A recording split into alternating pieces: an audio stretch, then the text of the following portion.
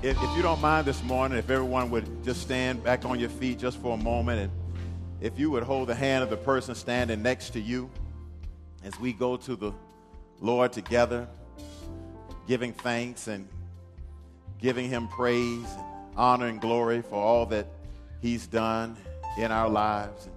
If somebody would just shout an amen if God has been good to you. Amen, amen, amen. If God has been just wonderful to you, and the good is one level, but if he's been wonderful to you, somebody shout praise the Lord. Hallelujah. And someone, if God has just been absolutely mind-boggling to you, just shout whatever you want to shout. If that's how God has been in your life. My grandmother used to say, when I think of the goodness of Jesus and all that he's done for me, my soul shouts out, hallelujah. That's how I feel this morning. I kind of feel like shouting this morning just because of how good God has been. Amen. And you're holding the hand of somebody that God has been good to. Amen. And you ought to be able to thank God for the goodness in the other person's life. The person whose hand you're holding has been blessed. You're holding a blessed hand. That ought to give you some joy this morning. Amen. Amen. Father, we thank you because from the rising of the sun to the going down of the same, your name is worthy to be praised. And God, it's not just for the spectacular and for the awesome things and for the unique things that we thank you for, but today we thank you for, God, those seemingly small things, for the breath that we have and for the blood in our veins and for the food that we eat, for the clothes on our back. God, we thank you. God, thank you for every good and perfect gift that you have given to us. And so today, Lord, we pause just to give you all the praise and honor and the glory, and to say to you publicly, if it had not been for the Lord on our side, where would we be? And so, God, thank you for watching over us. Thank you for protecting us. We've been driving this week on these very dangerous highways on 95 and 75 and 826 and 836 and the Turnpike and 441. But God, you watched over us, and God, you kept us. And then, God, not only were we driving, some of us were texting and driving. And God, you still spared us. And so, Lord, we thank you for your mercy, because sometimes we didn't even see it coming. But you placed your angels of protections and stationed them, oh God, so that no danger or harm or hurt would come to us. Thank you for watching over our families, and thank you for keeping our children. And God, thank you for the great love that you have for us. And so as we gather here in this place of worship today, we ask, God, that you would receive and honor the praises of your people. And we pray in the name of Jesus Christ, our Lord and Savior. And all the people of God say amen. Just clap your hands if you will. Give God the praise today. You may be seated. Just a couple of things before I share the word with you today. First of all, I'm glad to be back, and I thank God for you as a congregation and for all the teams that, participated in my pastoral anniversary, because on this past weekend, I was in Atlanta for the Final Four, and that was one of the gifts that I received, and I want to thank you for it. Amen. Because the final game, in my opinion, was one of the best live events that I've ever been to in my life. It was an exciting game, and the only thing could have made it better if I could have seen a little blue and white, but that didn't happen. But I had a great time, and I want to thank you for it. And I also want to thank Pastor Taylor for his leadership and for preaching for us on last week. And, I know my mom used to tell me, and I used to hear it coming up, that persons would say all good things must come to an end. And, it's going to be a bittersweet experience when Pastor Taylor goes to Dallas. He's such a wonderful part of our ministry, and he plays such a powerful role. And so, Pastor Taylor, I thank you and thank God for all of your gifts and everything you do here to make our ministry stronger and make our ministry better. And it has gotten stronger, and it has gotten better with you being here. And we are grateful for that. And so thank God for you and for your presence. I do want to just make sure, if you're not aware, we want to share this morning that Pastor Kenny Harris is no longer with us as the leader of our hydro ministry. And we are, praying for him and his family that the best for them as they decide what it is their next step is going to be. So we ask you to be in prayer and be in prayer for our church and for our ministry. And the hydro team met on yesterday, and they are excited, and they are developing their next step plans, which you'll see around June 1st, more of what they're planning to do for the remainder of this year. So we wanted everyone to be aware of that if you had not been apprised or informed. And I want you to mark your calendar for one thing also, because on this coming Saturday, it's going to be a Relay for Life. And then we're going out to the park here in Miami Gardens on 27th Avenue, and there's a wonderful track there, and we're going to be marching and walking for cancer relief. And we've asked everybody who can walk, amen, if you can come and to be a part of the Relay for Life. We want to be the most present organization in our community at the Relay for Life. Thank you for your money that you gave towards cancer relief. I think we're giving close to $2,000 on that day to the organization, which is a wonderful gift. Amen. We thank God for that. So we want you to come out, and we want you to be present. Wear your fountain T-shirts. Let people know where you're from. But you have a 24-hour window of time. There are persons that will be in the lobby that will help you sign up. And so that's Saturday on the 19th of April. We look forward to seeing you there. Amen. Amen. So today's message is from 1 Corinthians chapter 15, verse 21. We'll begin reading, and we'll read verse 21 and verse 22 this morning. 1 Corinthians chapter 15, we're in this series entitled Resurrection. And so it reads like this: For since death came through a man, the resurrection of the dead comes also through a man. For as in Adam all die, so in Christ all will be made alive. So today's message is entitled Corrective Measures. 42, the Jackie Robinson story, opened this weekend across the nation. Wonderful, wonderful biographical cinema. And Major League Baseball was founded in the 1860s, and it wasn't until 1947 that Jackie Robinson became the first African American to play in Major League Baseball. And many of you are probably too young to remember some of this, but baseball actually used to be the most popular sport amongst African Americans in the United States. And some of America's first sports heroes were people like Roy Campanella and Willie Mays and Hank Aaron. And the signing of Jackie Robinson in 1947 wasn't as great as it was a corrective thing. It should have been all the time that African Americans were allowed to participate, but his signing was a correction to a grievous wrong and to the injustice in professional sports.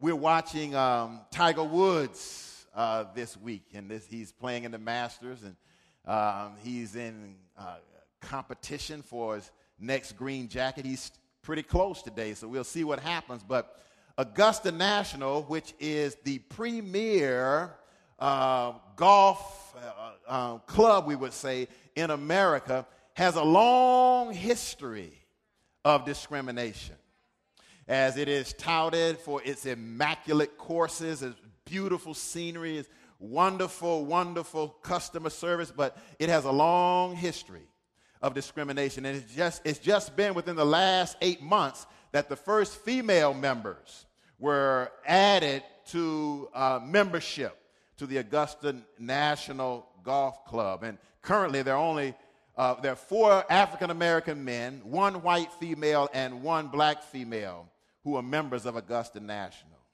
And so any type of anti-discrimination policy or diversity policy would be much needed, but it would be a corrective measure. You know, there's a fool who is the leader of the country of North Korea. He's young, but he's crazy. And he talks a lot of trash. Talks a lot of trash about nuking the United States. And I would say if elections were possible, voting him out, removing him from office would be a much needed corrective measure. And all of us, most of us here have lived long enough, no matter how old you are. You know, there are some things that are wrong that you cannot allow to persist. In other words, there comes a point that something that is wrong, something has to be done, and something has to change. And Paul, in the 15th chapter of 1 Corinthians, is taking corrective measures within the Corinthian congregation, for there was this ongoing conversation about some of them who did not believe in the resurrection from the dead. And in his discussion, Paul gives the church a refresher course on what it means to be in a right relationship with God. And he says this, he says, well, you know that as in Adam all die, even so in Christ all shall be made alive. And so what he's trying to say to us is that Adam and Jesus represent two distinct paths. One road leads to death, and the other road leads to life. And with every choice that we make, somebody say every choice, we are choosing either to die or we are choosing to live. And Paul is making it clear that Adam's decision to disobey God is a death sentence. And disobedience is not isolated to Adam in the Garden of Eden. In other words, we can't blame Adam for our own disobedience. It would be rather comfortable and convenient to say that the reason I am like I am is because Adam did what he did. But the reason I am like I am is because I did what I did. Somebody say amen. I did what I did. In other words, disobedience is a universal condition. And rather than blame Adam for the mess we are in, each of us can relate and identify with what Adam chose to do. Now, God gave Adam freedom to eat from every tree in the garden except one. And after listening to a conversation between Eve and the serpent about the fruit, and after seeing Eve eat the fruit with no apparent side effects, Adam was deduced into believing that disobedience was not as destructive as he was told. And so he concluded that the warnings were exaggerations. You've heard that from your children before. What's the big deal? And so he ate the fruit. And you know what? We do the same thing. We are warned. We see other people do it. We don't see any apparent side effects. And so we deduce that there's nothing really so wrong with disobedience. But the penalty of Adam's disobedience was death. And everyone who follows his example dies. And this is what Paul means when he says, as in Adam, all die, but in Christ, all shall be made alive. And for your worksheets, the first Adam chose to sin. And the second Adam, who is Jesus Christ, chose to serve and to be obedient. You see, let me define sin for us today. Sin is a rejection of what God requests. Sin is high-stakes target practice, where we miss the mark. Sometimes we miss it intentionally and sometimes unintentionally. But every time we miss it, every time we fail to do what God wants us to do, it is costly. Sin is deciding to take a detour from obedience and to roll the dice on defiance. Sin breaks our relationship with God. And here's the thing. Once we break it, we cannot fix it. And I just returned from the Final Four. And again, I want to thank you for it. Had a great time ever in Atlanta. Go take about a 5 or 10 mile drive on Camp Creek Parkway away from the airport. And you'll find a little place on the left, a little restaurant, a little soul food restaurant called This Is It. And so if you want some good soul food while you're in Atlanta, go to This Is It. Well, we're not talking about This Is It today, but while I was in Atlanta, before I left, my wife had dropped her cell phone and had broken the screen on her cell phone. And the screen had been broken for quite some time. But while I was gone, because Lorraine nor I nor her, none of us were able to fix the screen on her cell phone. You know how that is. It's an inconvenience. It's disruptive. And so anyway, she took it to this place called You Break, I Fix. Now the phone, the broken phone, was not a surprise to them when she brought it in.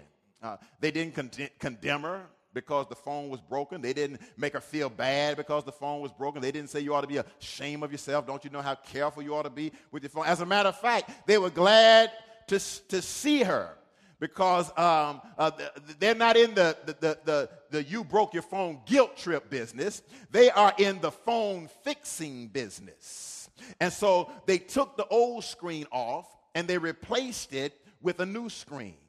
And guess what? I don't know what they did. And I asked my wife, I said, what did they do with the new screen? She said, well, they kept it. I said, well, we really don't know what they did with it. But one thing we do know, you can't get to it. You know, wherever it is, we can't get to. We don't know where it is, but we know we cannot go back and get the old screen because they put it someplace that's inaccessible to us.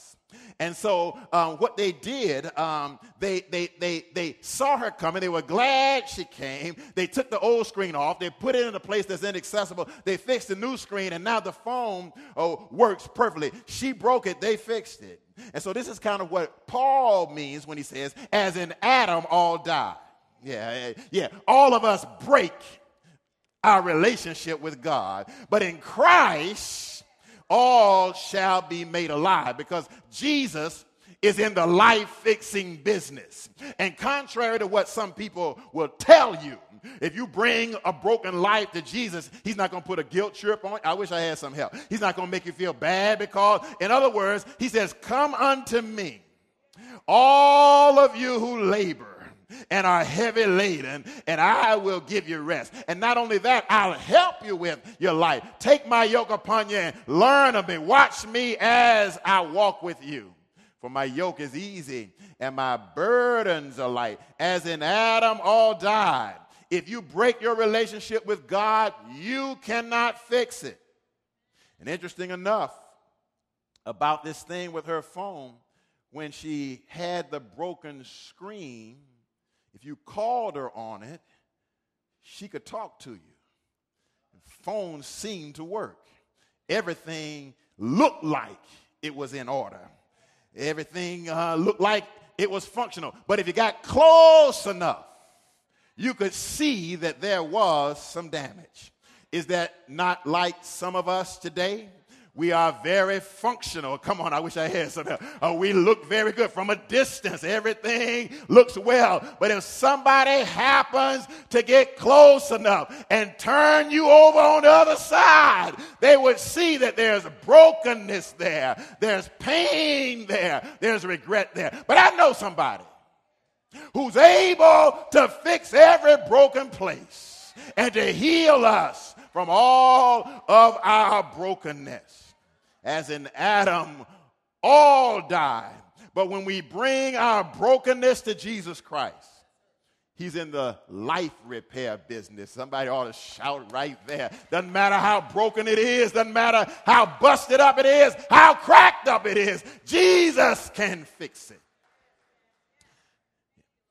Secondly, for your worksheets, the first Adam produced death. And the second Adam conquered death. The Bible describes the consequences of sin as death.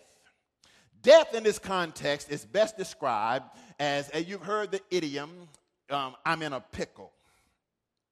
Death is the being in the proverbial between a rock and a hard place. Death is not merely the prelude to a funeral. Death is the platform for an unfulfilled life. Death is this, is having hands, but it's like having handcuffs on them. Death is having a body, but it's like the body is locked behind bars. Death is the crippling consequences of drugs and alcohol and smoking and excessive eating and risky living. Death is what happens when we are in a relationship with the wrong person at the wrong time and for the wrong reasons. Death is destructive. Now, the death that Paul is describing, you're not in a cemetery. There has not been a funeral, but there has been an autopsy, and the coroner's report reads dead due to a toxic exposure to sin.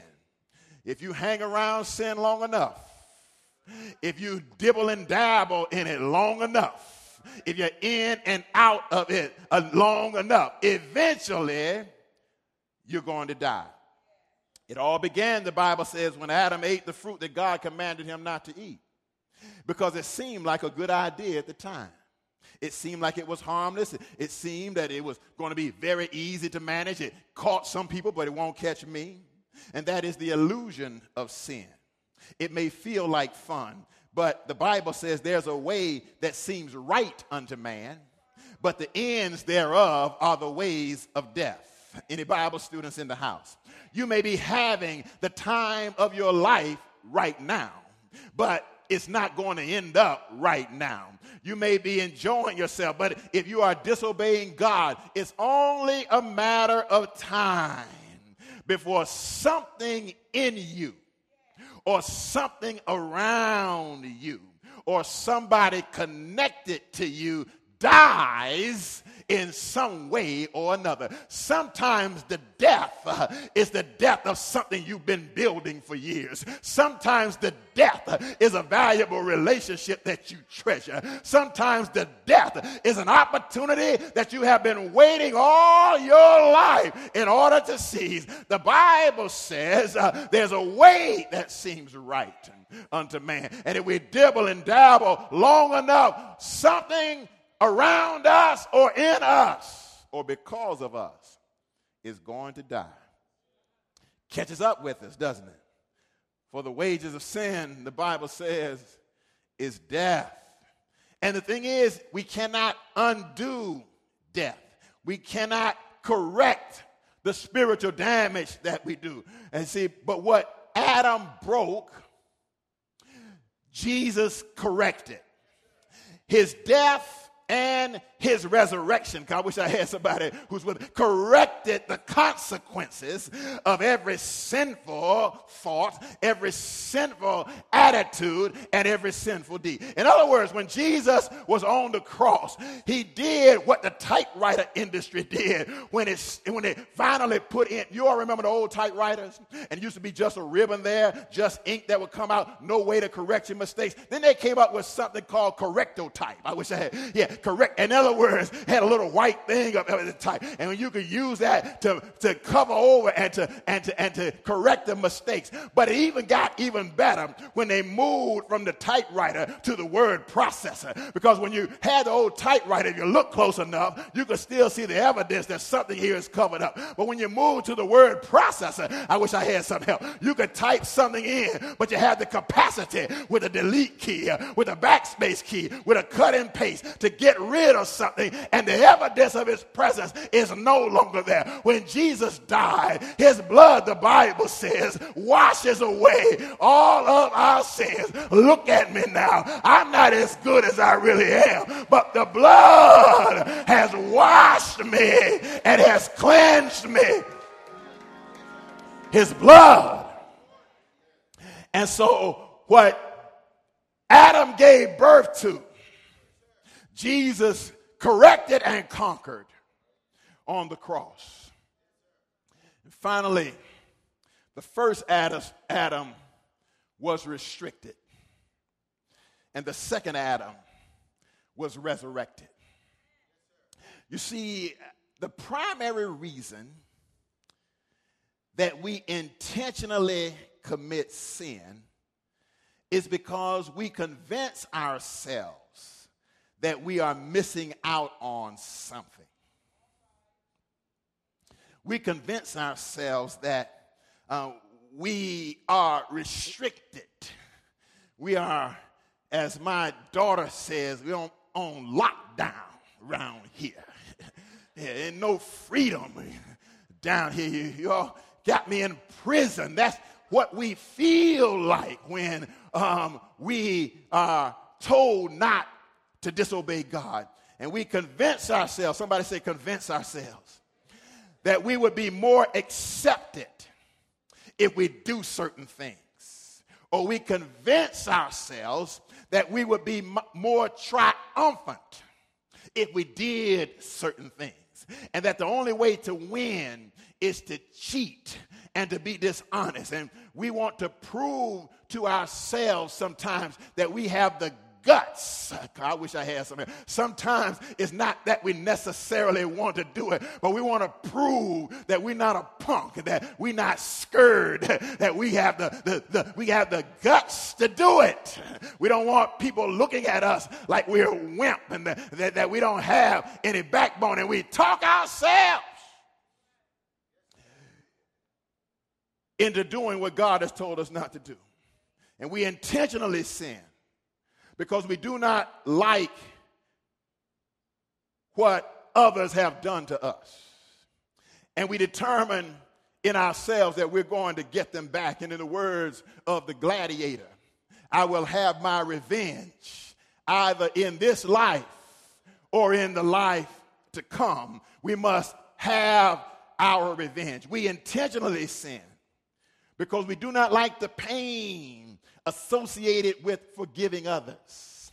If forgiveness was easy and comfortable, we would not mind forgiving, but forgiveness is hard, and sometimes forgiveness is painful, and we don't like the pain associated. We don't like the difficulty associated with self-discipline, and so we take another way out that is a cheating way, that is a shortcut.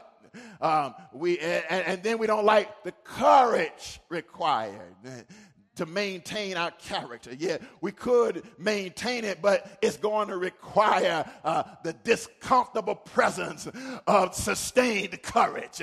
And we don't like the discomfort of summoning that courage to stand in the presence of all the tests and trials that come with conforming with what? Society. And let me tell you something. I told my wife last night, as we were watching television, we was looking at what was on television. You can't watch television now without hearing somebody cuss, without hearing somebody do something crazy. Everything's crazy. And all the way to sell a television program, it's got to be wild. It's got to be crazy. It's got to be off the map. It's got to push the envelope. It's got to be somewhat immoral, illegal. But let me tell you one thing. The Bible tells us and the Bible warns us that there's a way that we ought to live our lives that God is expecting of us. And I'm trying to tell us today that it's going to take courage.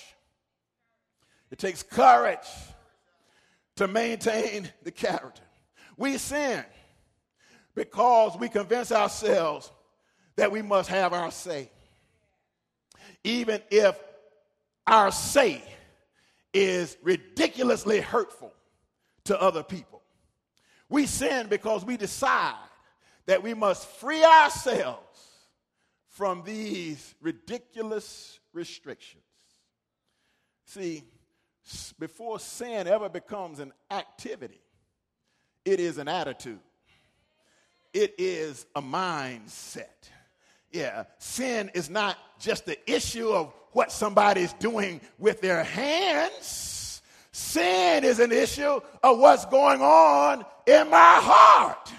Before it ever gets to my hands and my feet and my lips, it has already been present in my heart. And that's why Jeremiah says, the heart is deceitful above all things. Can I get a witness? Can you identify with that? That the heart is deceitful above all things. Who can understand it? It is beyond cure. I can identify with that. I have personally been in situations where I was doing the wrong thing physically, but in my mind I was saying this was wrong. Have you ever been there? Have you ever been there? In my mind, in my heart, I was telling myself, while concurrent with doing the activity, concurrent with being involved, while I was doing it, I was telling myself, you ought not be doing this.